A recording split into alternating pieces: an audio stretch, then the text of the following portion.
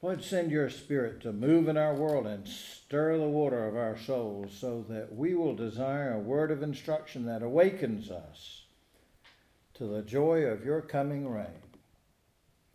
In Christ's name, amen. Our reading is from the 43rd chapter of Isaiah. And if you've read the 42nd chapter, you know that Isaiah kind of gave the people of Israel a hard time for being blind, that is, not paying attention, not being watchful, for being deaf, not that in the sense of not listening to what God was telling them.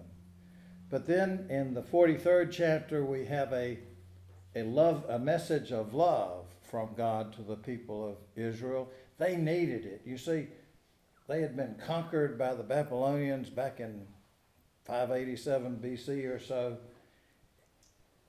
They were in exile. A bunch of them had been killed.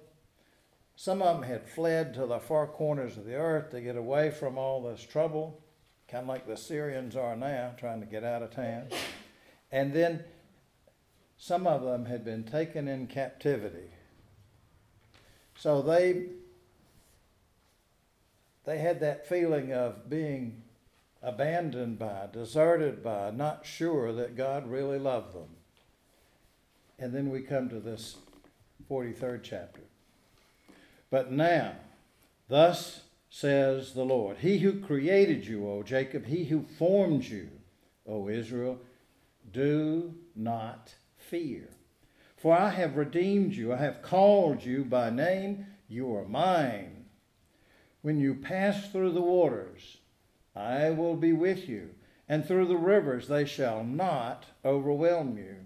When you walk through fire, you shall not be burned, and the flame shall not consume you. For I am the Lord your God, the Holy One of Israel, your Savior.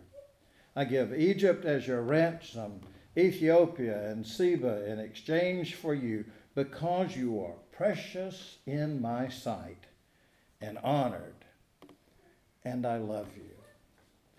I give people in return for you, nations in exchange for your life. Do not fear, for I am with you. I will bring your offspring from the east, and from the west I will gather you.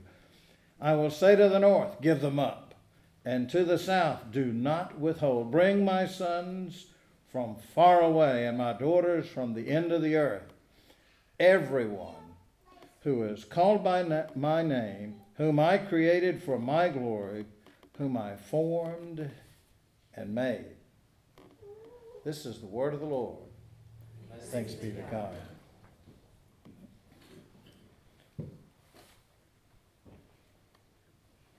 O Lord, may the words of my mouth and the meditations of all our hearts be acceptable in your sight, our rock and our Redeemer. Amen. Are you precious in someone's sight? Are you honored and loved? Now, for some of you, what comes to mind is the song which describes the way that Jesus loves the little children of the world. You remember, red and yellow, black and white, they are precious in his sight.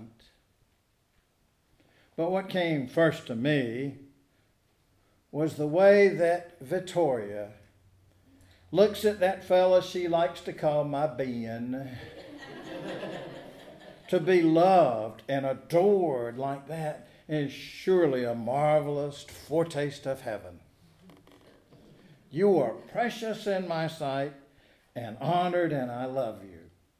That is what God said through the prophet Isaiah to the people of Israel way back in Old Testament days, 2,600 years ago or so, and today to you and me.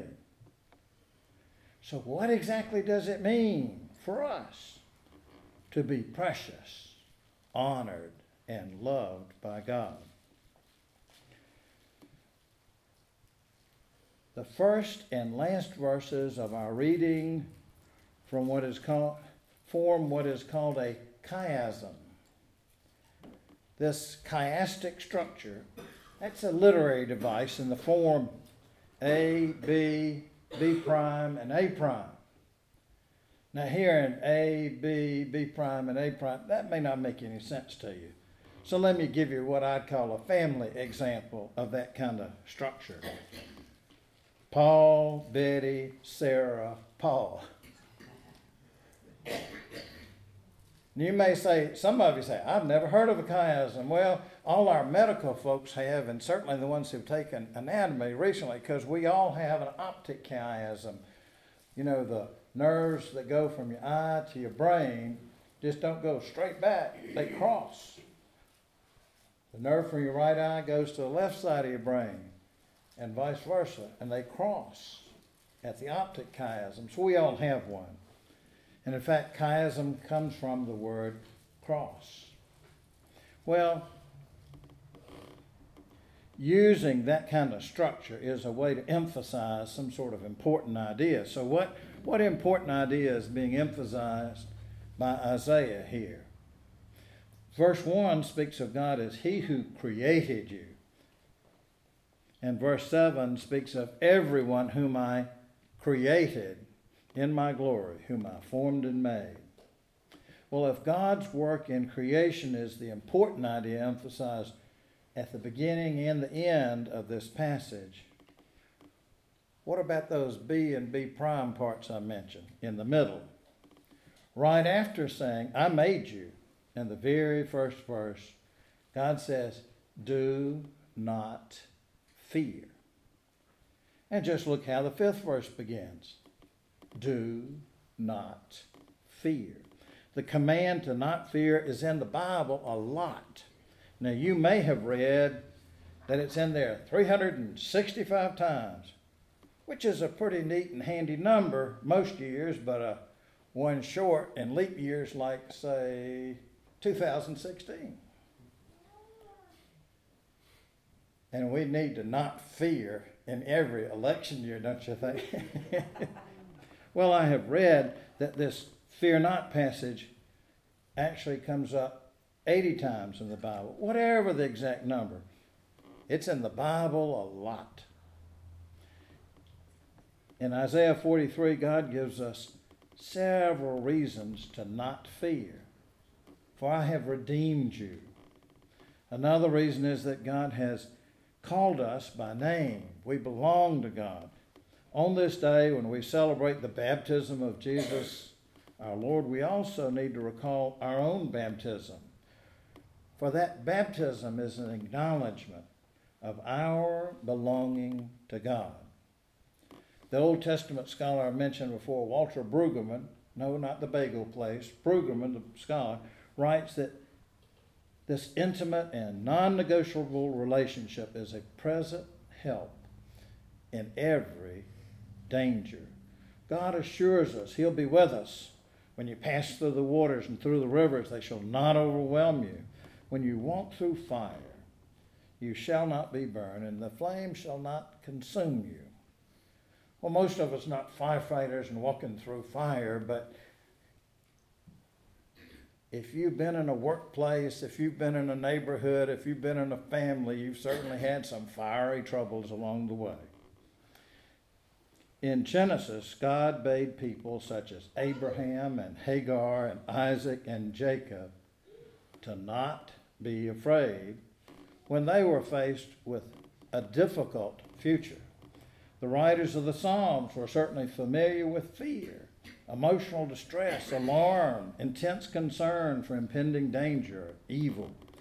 Just for example, in the early verses of Psalm 55, the psalmist writes, my heart is in anguish within me. The terrors of death have fallen upon me. Fear and trembling come upon me, and horror overwhelms me. But then toward the end of the psalm, he writes, cast your burden on the Lord, and He will sustain you.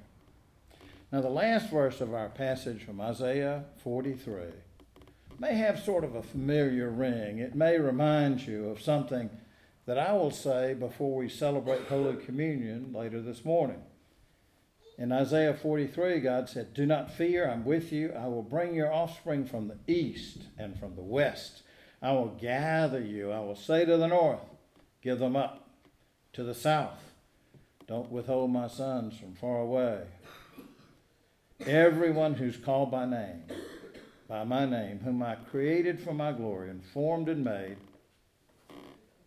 Well, in the invitation to the Lord's Supper, I'll quote from the 13th chapter of Luke. It says, then people will come from the east and west, from north and south, and will eat in the kingdom of God.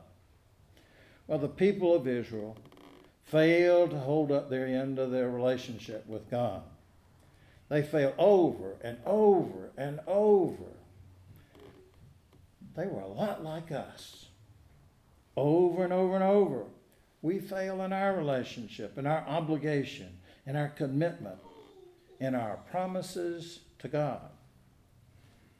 But thankfully it isn't up to us. Happily being loved by God is not a matter of till death do us part. It's forever. As the Apostle Paul wrote to the church in Rome, if God is for us, who's against us? He who did not withhold his own son, but gave him up for all of us, will he not also give us everything else? Who will bring any charge against God's elect? It's God who justifies. Who is to condemn? It's Christ Jesus who died, yes, who was raised, who is at the right hand of God, who indeed intercedes for us. Who will separate us from the love of Christ? Will hardship or distress or persecution or famine or nakedness or peril or sword? No. In all these things, we are more than conquerors through him who loved us.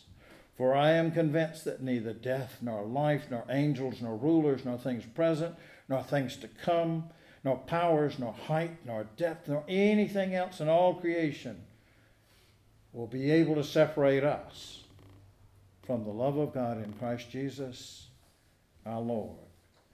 So wherever you go this week, whatever challenges you face, whoever puts you down, whatever mistakes you make, whatever doubts and fears and anxieties keep you awake in the dark night, remember this.